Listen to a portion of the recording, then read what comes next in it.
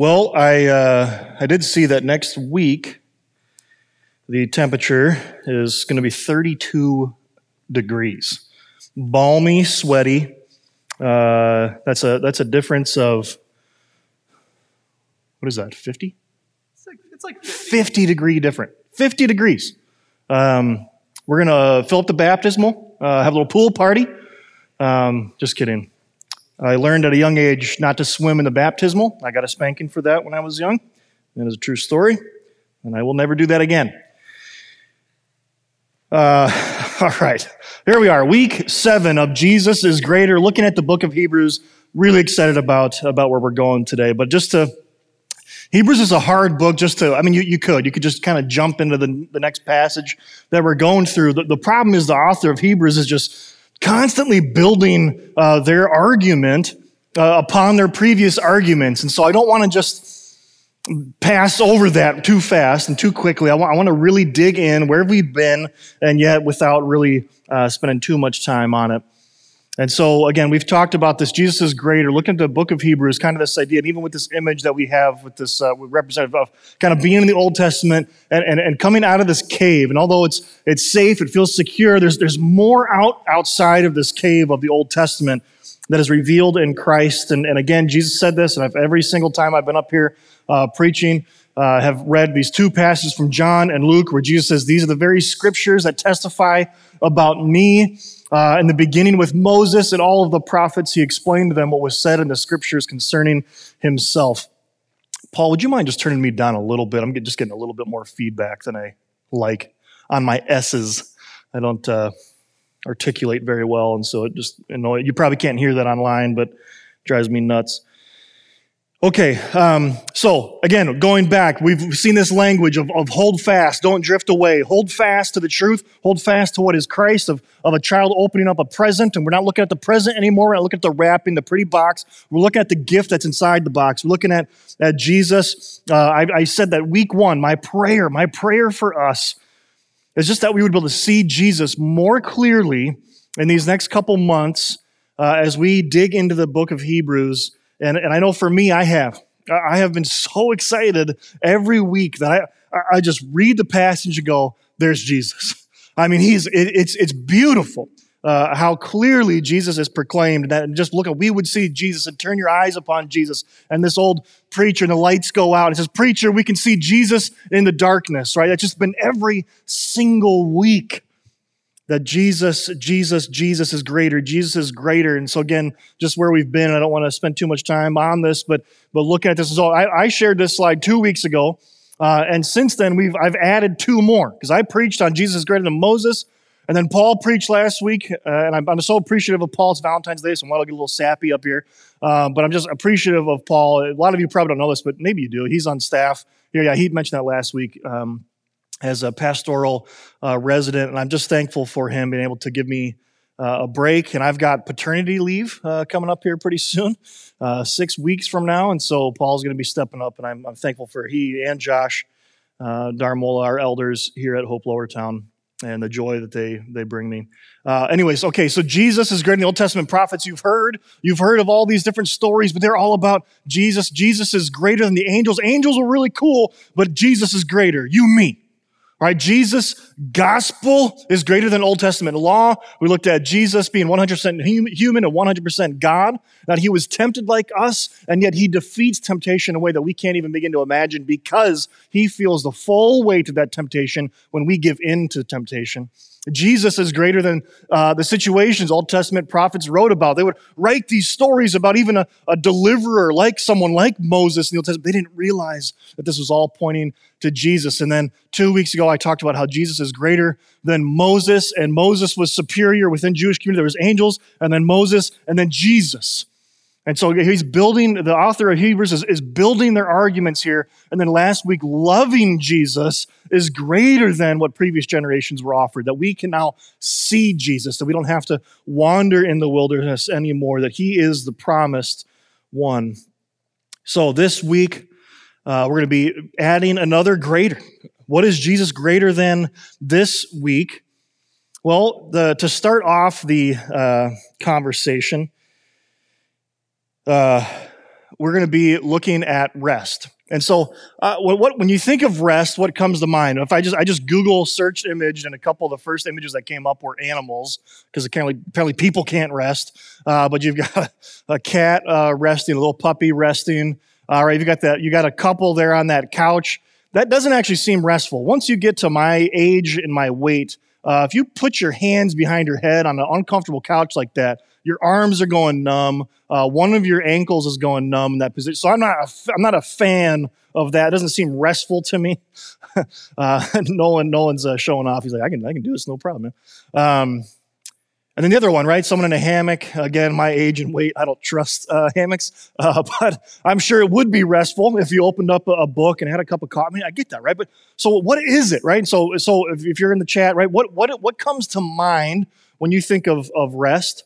And those of you here, I'm not going to just let you miss out. Let's go to some call and response. What's restful to you when you think of rest? Naps. Naps are good. We're going to talk about that actually later. What? Hiking, right? Just getting out into the wild, getting out into the wilderness. And these could be big things and little things. I was thinking of what would be restful this last year.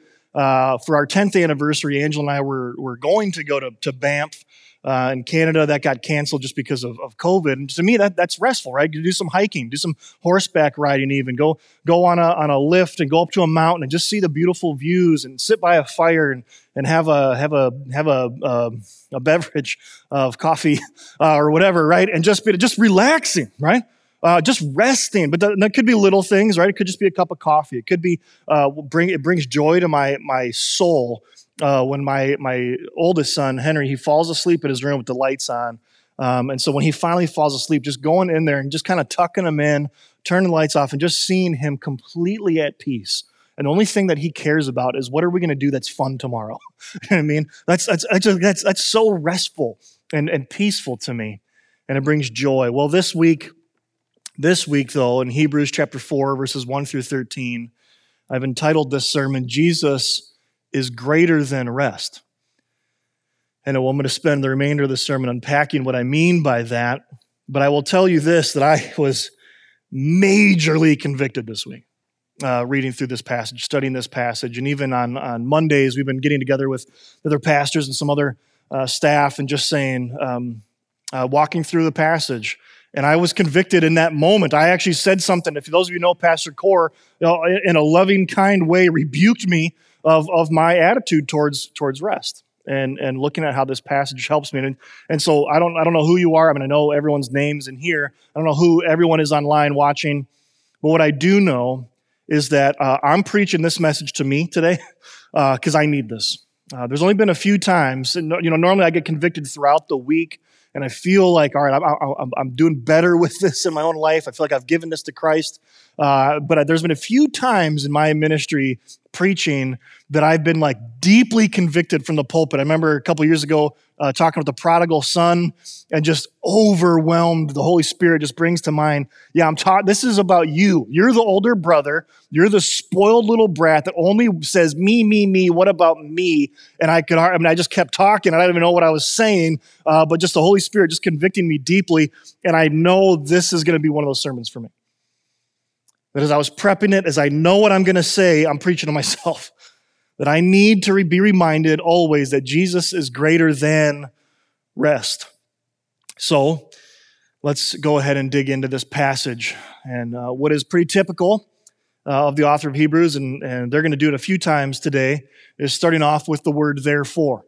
And so when we see the word therefore, we have to ask ourselves, what is it there for? And so going back, again, looking at what Paul preached, I'm not going to do a whole lot, but he had this quote that I think sums up a lot of where we were at last week that ties into where we're going to be this week. And this is a quote from Thomas Schreiner. It says, "The Lord's wrath against his people was provoked by their continual wandering from him, by their failure to trust and rely on him." Right? They're in the wilderness. They just don't trust him. They walk across the Red Sea on dry land. Pharaoh's defeated, and they don't trust him over and over and over. His anger reached a point where he took an oath pledging that they would not enter his rest. The rest here refers to the land of Canaan that was promised to Israel in the fulfillment of the covenant connected with Abraham, Isaac, and Jacob. And we're going to talk about that promise, that oath today in Canaan. The text alludes again to Numbers 14. The Lord has said that he would never see the land I swore to their fathers, and I swear that none of you will enter the land I promised to settle you in. The promise would be fulfilled for a later generation, right? Those who with the second generation in the wilderness, but the wilderness generation would not enjoy the land since they rebelled against the Lord. So keeping that in mind, that's the therefore. Now let's talk about this promised rest. Therefore, since the promise of entering his rest still stands. The promise of entering his rest still stands. God made a promise. He made a promise to the Israelites. Something didn't quite work out. That promise still stands. If God made a promise that those who would follow him would find rest, then it's still true. That when he makes a promise, when he makes a covenant, he keeps his word. One of my favorite stories to tell is R.C. Sproul, former theologian, man that I highly respected, passed away back in 2017. But he had this story where he taught a lecture and someone came up to him and said, could you sign my Bible and give your life verse? And his response was, well, I didn't write it, and which is a great response. And the student said, no. I mean, I always just ask, teachers and people I look up to sign my Bible and give their life verse. And he said, I don't know what a life verse is. What do you mean by that? And I used to do this. When I was a kid, we used to go up to preachers and evangelists and say, sign my Bible and give your life verse. Which is really odd now that I think about it. And yet somebody was doing that to him. And he said, well, I don't even know what do you mean by life verse? And he said, what's your favorite verse in the Bible? And he was like, well, all of them. And he goes, well, no, I mean, you got to, narrow it down. And he said, what's your favorite book of the Bible? And R.C. Sproul said, Hebrews. He said, okay, well, what's your favorite verse then in Hebrews? What sums up everything? And he said, oh, okay, I get it. He said, well, it would be Genesis 15:17. And so he signed Genesis 15:17 and he goes back. And then a student comes back the next day and he asks R.C. and he says, I think you made a mistake. I don't think you meant what you wrote. Because Genesis 15:17 is just this passage where you have two different piles of flesh, of animal flesh and carcasses on the side, and it says something like a fiery pot or a torch passed between these animal bodies. And the student says, I don't think that's your life verse. And he goes, oh, yes, it is. He said, that's when God made his covenant with Abraham. That's when God said, I'm going to stake my own deity, that I'm going to fulfill the rest of the promises in the rest of the story. That without that moment, nothing else happens. Because we get to things like this, God's making a promise of rest. And if God doesn't make that covenant with Abraham, if he doesn't hold true to his promises, then what are we doing? That he makes a promise and it stands always. So moving on here in the passage, therefore, since the promise of entering his rest still stands, let us be careful that none of you be found to have fallen short of it. Let's make sure that we don't miss out on this rest that has been previously promised. And so that's really what the author's going to try to do. Again, just building on top of previous arguments. The author's going to keep doing this. Okay, the promise was made. It still stands. Let's make sure that we don't miss it. Well, how do we miss it? How do we fall short? Can we fall short of not finding this promised rest? Continuing in verse 2, it says, for we also have had the good news proclaimed to us, just as they did. Okay, so good news. This is just the gospel. That's what gospel means, is good news. Evangelion, of just this idea of good news, of the gospel being preached. It's the same thing. So we have the gospel proclaimed to us just as they did, just as those in the Old Testament did. Wait, how did they have good news? Well, when we look at saints of old, and they just say, did they believe in the promises of God? When God made a promise, made a covenant and said, believe in me, put your faith in me. That's good news. And when we look at the good news, that's a greater good news because of Christ. Where is our faith? It says, but the message they heard was of no value to them. Why? Because they did not share the faith of those who obeyed. So there's something about faith, something about believing. Last week, Paul shared this quote from Tim Keller. And after I put it together, I realized that's a really big picture of Tim Keller. So, Tim, I know you're not watching, but if you are, I apologize. You look great, by the way. Anyways, Tim says this. Tim, like I'm on a first-name basis. Pastor Keller says this. It is not the strength of your faith, but the object of your faith that actually saves you. It's not the strength of it. What is my object of faith? Just like those in the Old Testament, what was the object of their faith? And I think back to the Passover. Think back to the 10th plague in Egypt, since we're talking about Moses and we went through Exodus not that long ago. Looking back at this 10th plague, what happens? These families had to take an innocent, unblemished lamb, and they took the blood and they painted it on the doorpost and the mantle. Because if they didn't do that, the death angel was going to come and was going to kill the firstborn son. So they paint the blood on the doorpost. Now, I can guarantee you that there were certain families inside that's depicted in this scene here, this etching, that there were families that were probably having a party. There were probably families as they see the death angel approaching, as they see this, what other people might see as evil, they're resting, fully believing in the promise of God. Hey, we're covered by the blood, and that death is going to pass over us. Let's rejoice. Let's thank Yahweh. And at the same time, I can guarantee there were families that were cowering. There were families that were terrified. How do we know that this is actually going to work? But what do? They still put the blood on the doorpost and the mantle, and they have a little bit of faith. And guess what? The death angel passes over them because they still put their faith in God and Yahweh and His promise that if you do this, you will live. It's not it's the object of my faith, not how much faith I actually possess. And that's the warning that the author of Hebrews is giving us here. Who is our faith in? What is the object of our faith? Or what is the object of our faith? So then, there's a couple big questions that I have kind of going through this passage. One is, so what do we have to do then? Right? If we can fall away, what can we do to be assured that we have this rest that has been offered? Well, Jesus says it most clearly in Mark chapter 10. I'm not going to read the story, but the rich young ruler comes to him. It's a painting by Heinrich Hoffmann of this depiction of the story. But you have this rich young ruler that comes to Jesus and says, what must I do to be saved? And Jesus says, you lack three things. He says you lack one thing, but then he says, go do these three things. You lack one thing. I want you to sell all you have. I want you to give it to the poor, and I want you to follow me. But he says, you lack one thing. What's the one thing this rich young ruler lacks? He lacks Jesus, and he lacks faith in Jesus, and that's exactly what the author of Hebrews is saying. How do we enter into this rest? Now, we who have believed enter into that rest. Going back to the Old Testament, they heard this good news of faith in God's promises. Rest was offered to them. We hear the good news of Jesus, and rest is offered, but it's only true, that rest is only offered to those who believe.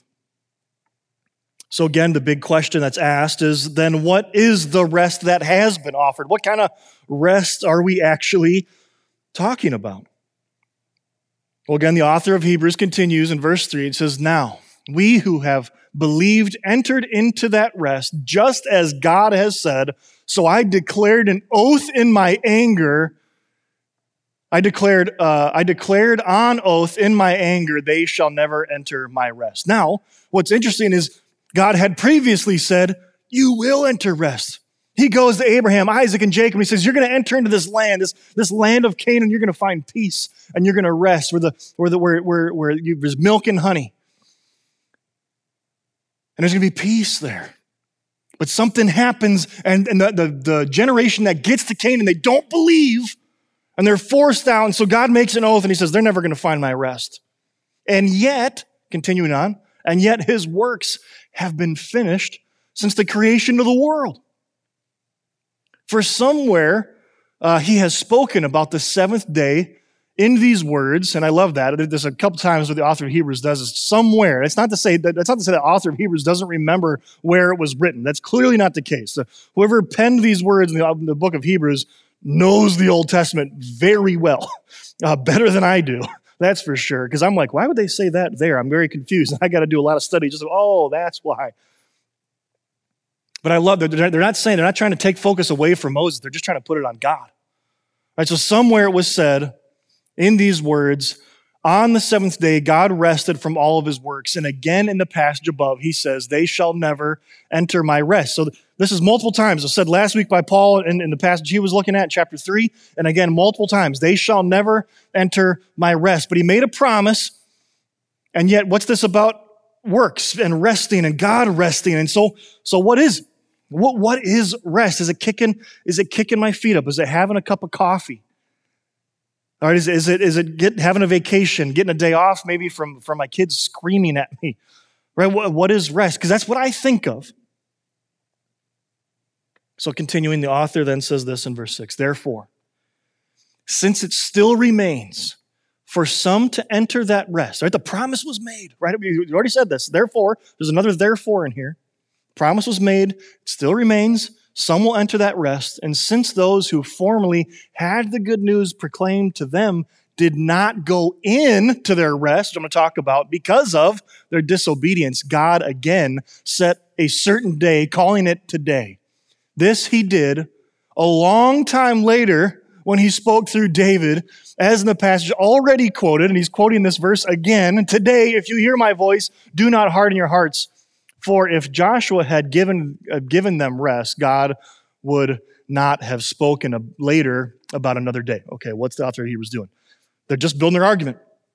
They just keep going.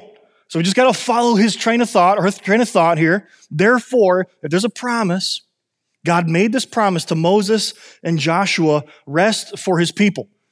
Paul talked to us a little bit last week, but we have these spies that go into Canaan. There's 12 spies. And so Joshua sends these 12 spies.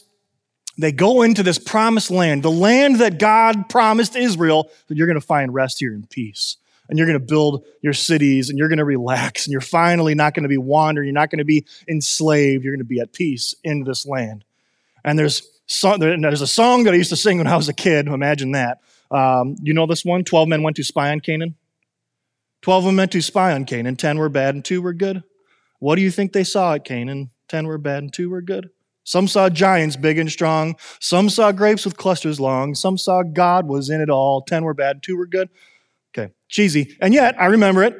And yet, why? Because the spies go, 10 bad spies. 10 were like, we can't go in there, man. There's giants in this land. We can't fight this. There's no way we could win this battle. You just walked through the wilderness. You just saw the Red Sea split. All these different miracles. You saw the 10 plagues. They get to Canaan. They get to the land that was promised and rest, and they go, we can't go in there. There's not a chance. And yet they know if we just got this land, we would have rest. But I'm not going to believe the promises of God. Okay, so that's what's happening. So the author of Hebrews is saying, God promised Moses and Joshua rest for his people, but they don't find rest because they disobey. But then David, thousands of years later, says, today we will find rest. And that's after Canaan. Matter of fact, David is living. He's a king in that area. So what happens? That they physically, 40 years later, go in there. They kick out the giants. They kick out the Ammonites and the Amorites and the Canaanites and the Amalekites. They do all these different, they kick them all out and they claim this land and they have rest for a little while. And David is saying, we're not there yet.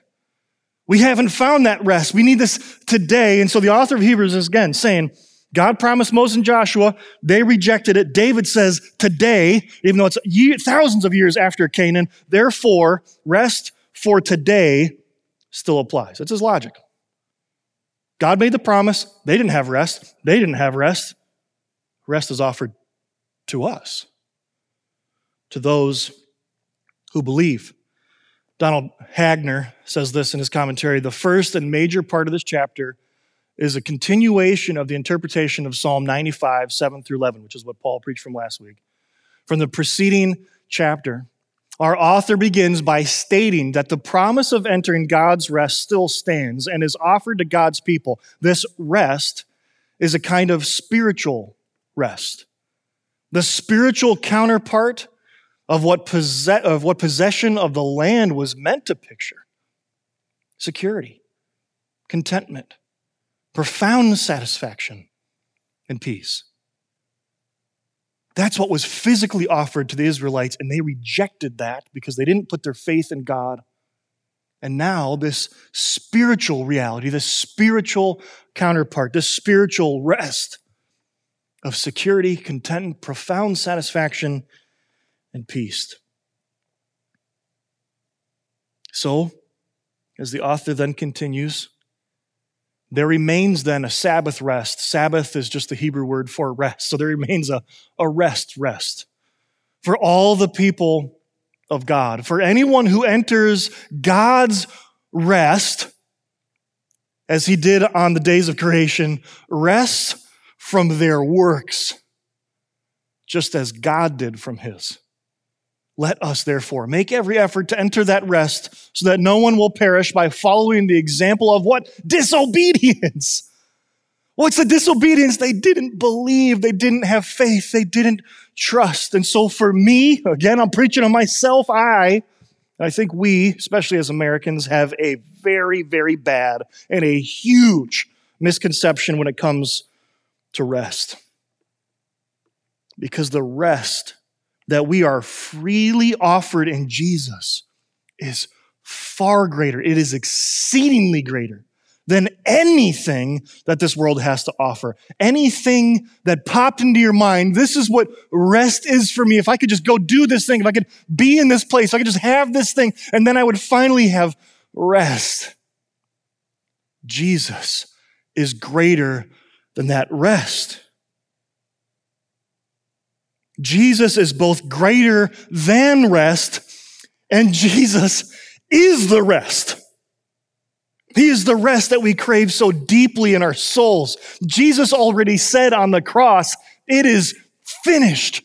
So why do we think we have to work and do something to enter into the rest that is the good news of Jesus Christ, that is faith and belief in him? I can't do anything more. It's finished. And now we get to rest. I mean, where am I going to go when I die? What's going to happen to my family if I leave? All these questions that give anxiety and grief.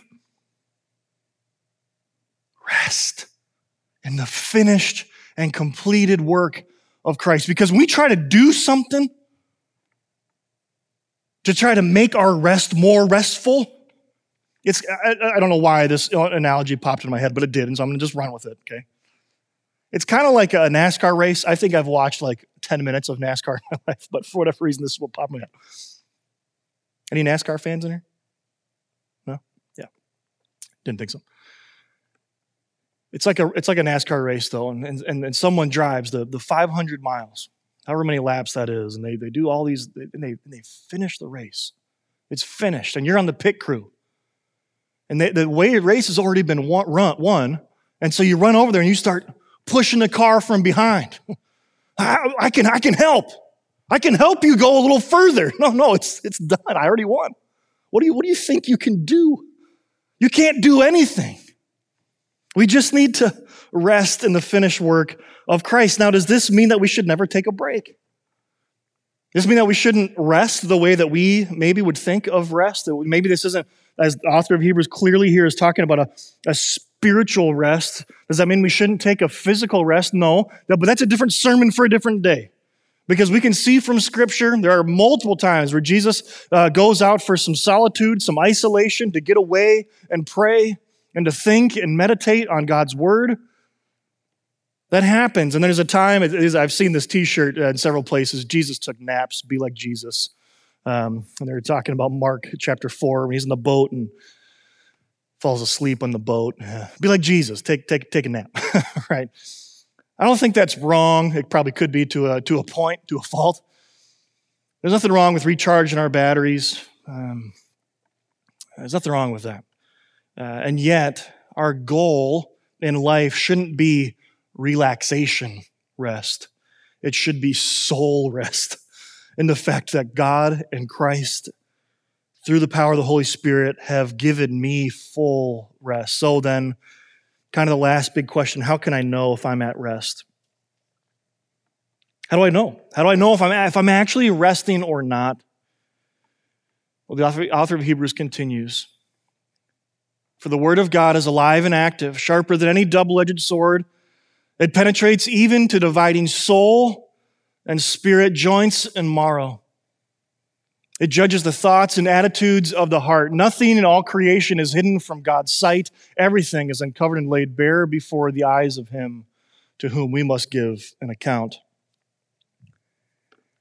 This is a verse that if you grew up in the church or were Navigators or King's Kids or Awana or any other thing, you probably had verse 12 memorized. It wasn't until this week, every commentary, every person I talked to, I have never one time in my life made the connection that the Word of God isn't just the Bible. It is the living flesh of Jesus Christ. In the beginning was the Word, and the Word was with God, and the Word was God. For the Word of God, Jesus Christ, is alive and is active, and He is sharper than any double-edged sword. He penetrates even to dividing the soul, the spirit, the joints, the marrow. It judges the thoughts and attitudes of our heart. We say, well, there's neuter pronouns in there, but then it shifts here to masculine because it's all about Jesus. Nothing in all of creation is hidden from God's sight. Why? Because there is the Word of God. Everything is covered and laid bare before the eyes of him to whom we must give an account. What is the account, right? Kind of those jokes, right? You die and you go to the pearly gates and Peter's standing there and he asks the question, why should I let you in? What is the account that we must give? The account is, I have nothing to offer. I got nothing. I only have faith, and it wasn't a lot of faith. And Paul mentioned this last week. I believe, but man, help my unbelief. I gotta have faith in Christ. He's the only thing that I'm clinging on to.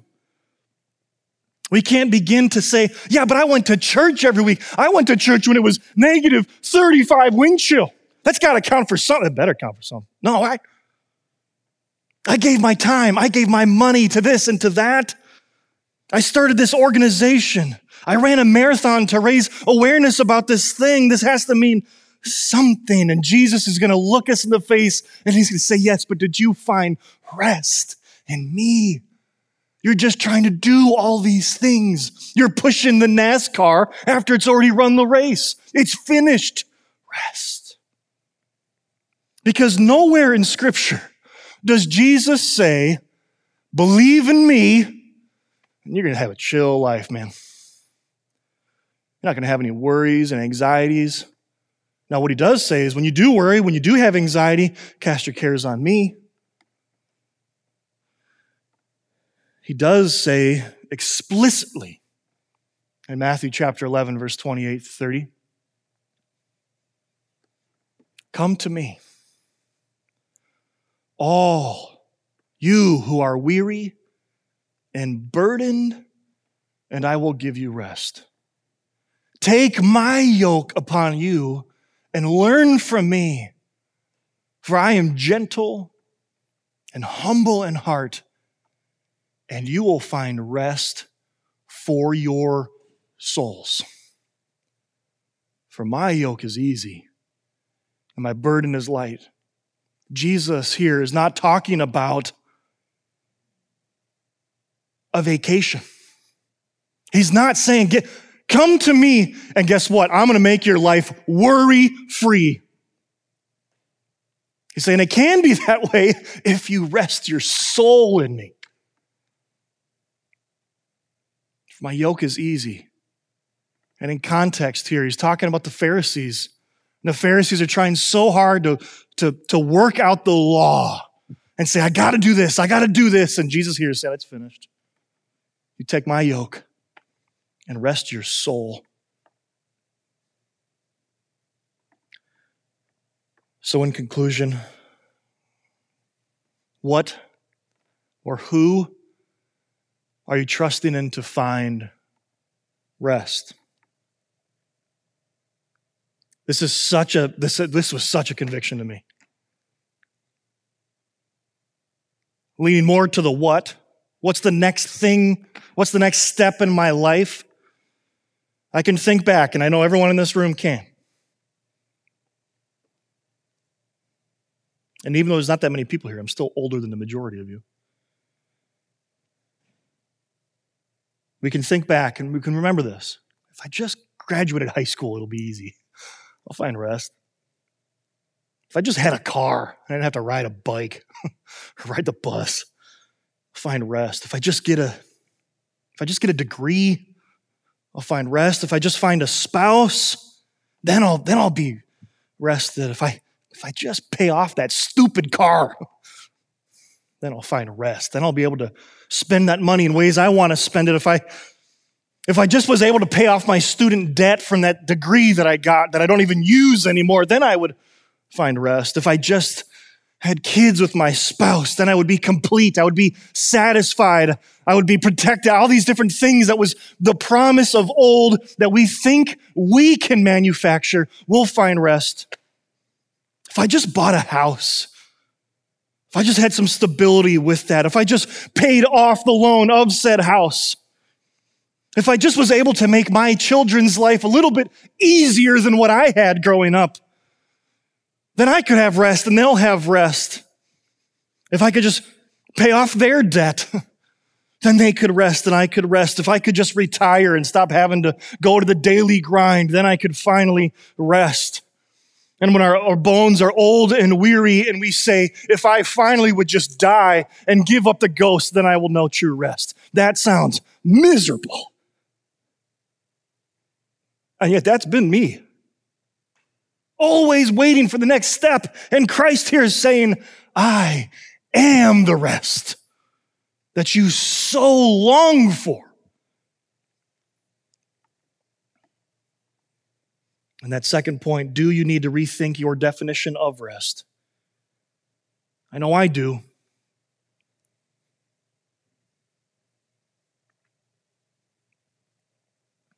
We need to find that rest in our souls of knowing Jesus and knowing that He has us safe and secure. In a moment, we're going to have communion. And communion, what a great time to reflect.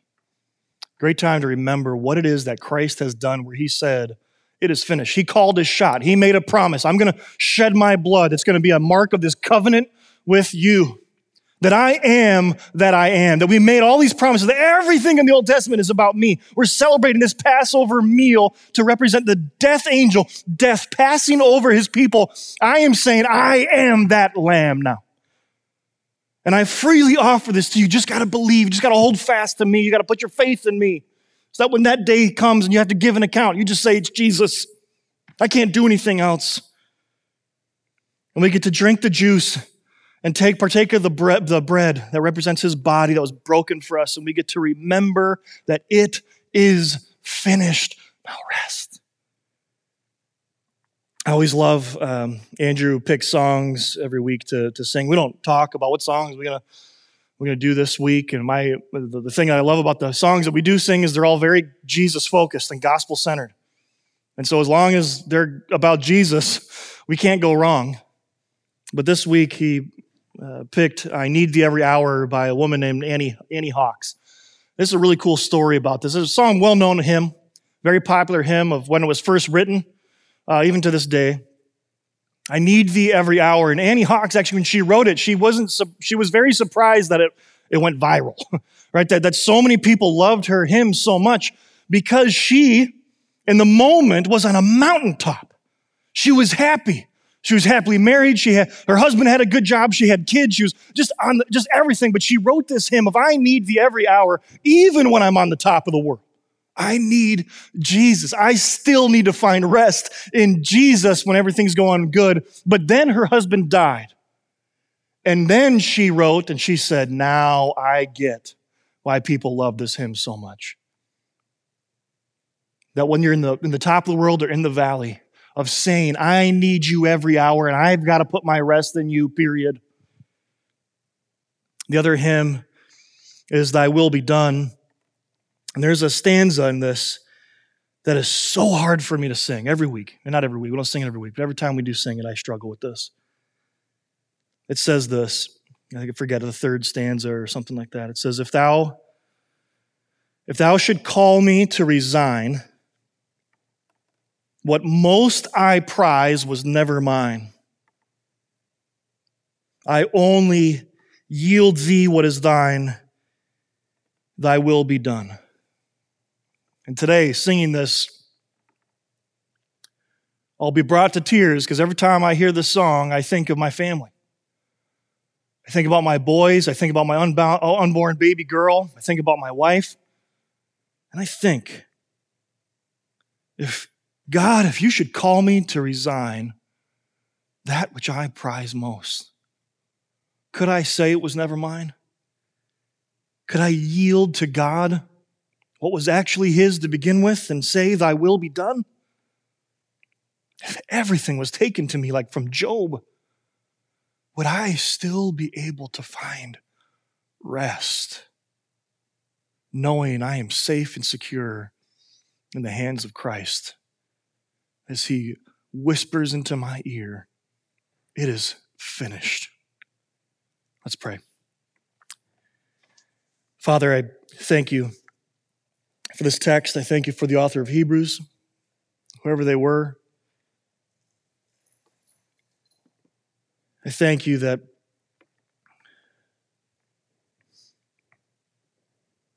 you have given rest. I thank you for your Spirit that has so deeply convicted me this week. And I pray that you would help me to move beyond just conviction. That you would move me to belief. You'd move me to action and actually find rest. Not have to do this, not look forward to the next thing in life or the next step, and that may bring me joy, but it's not rest. Only you can offer that.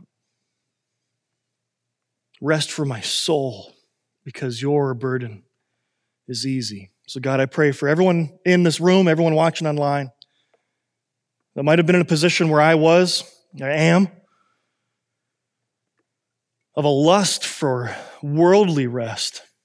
Would you help us to repent of that and to find grace to help in a time of need and to find rest in our Savior, who so badly, eagerly desires for us to find rest in him as he bears our burden for us.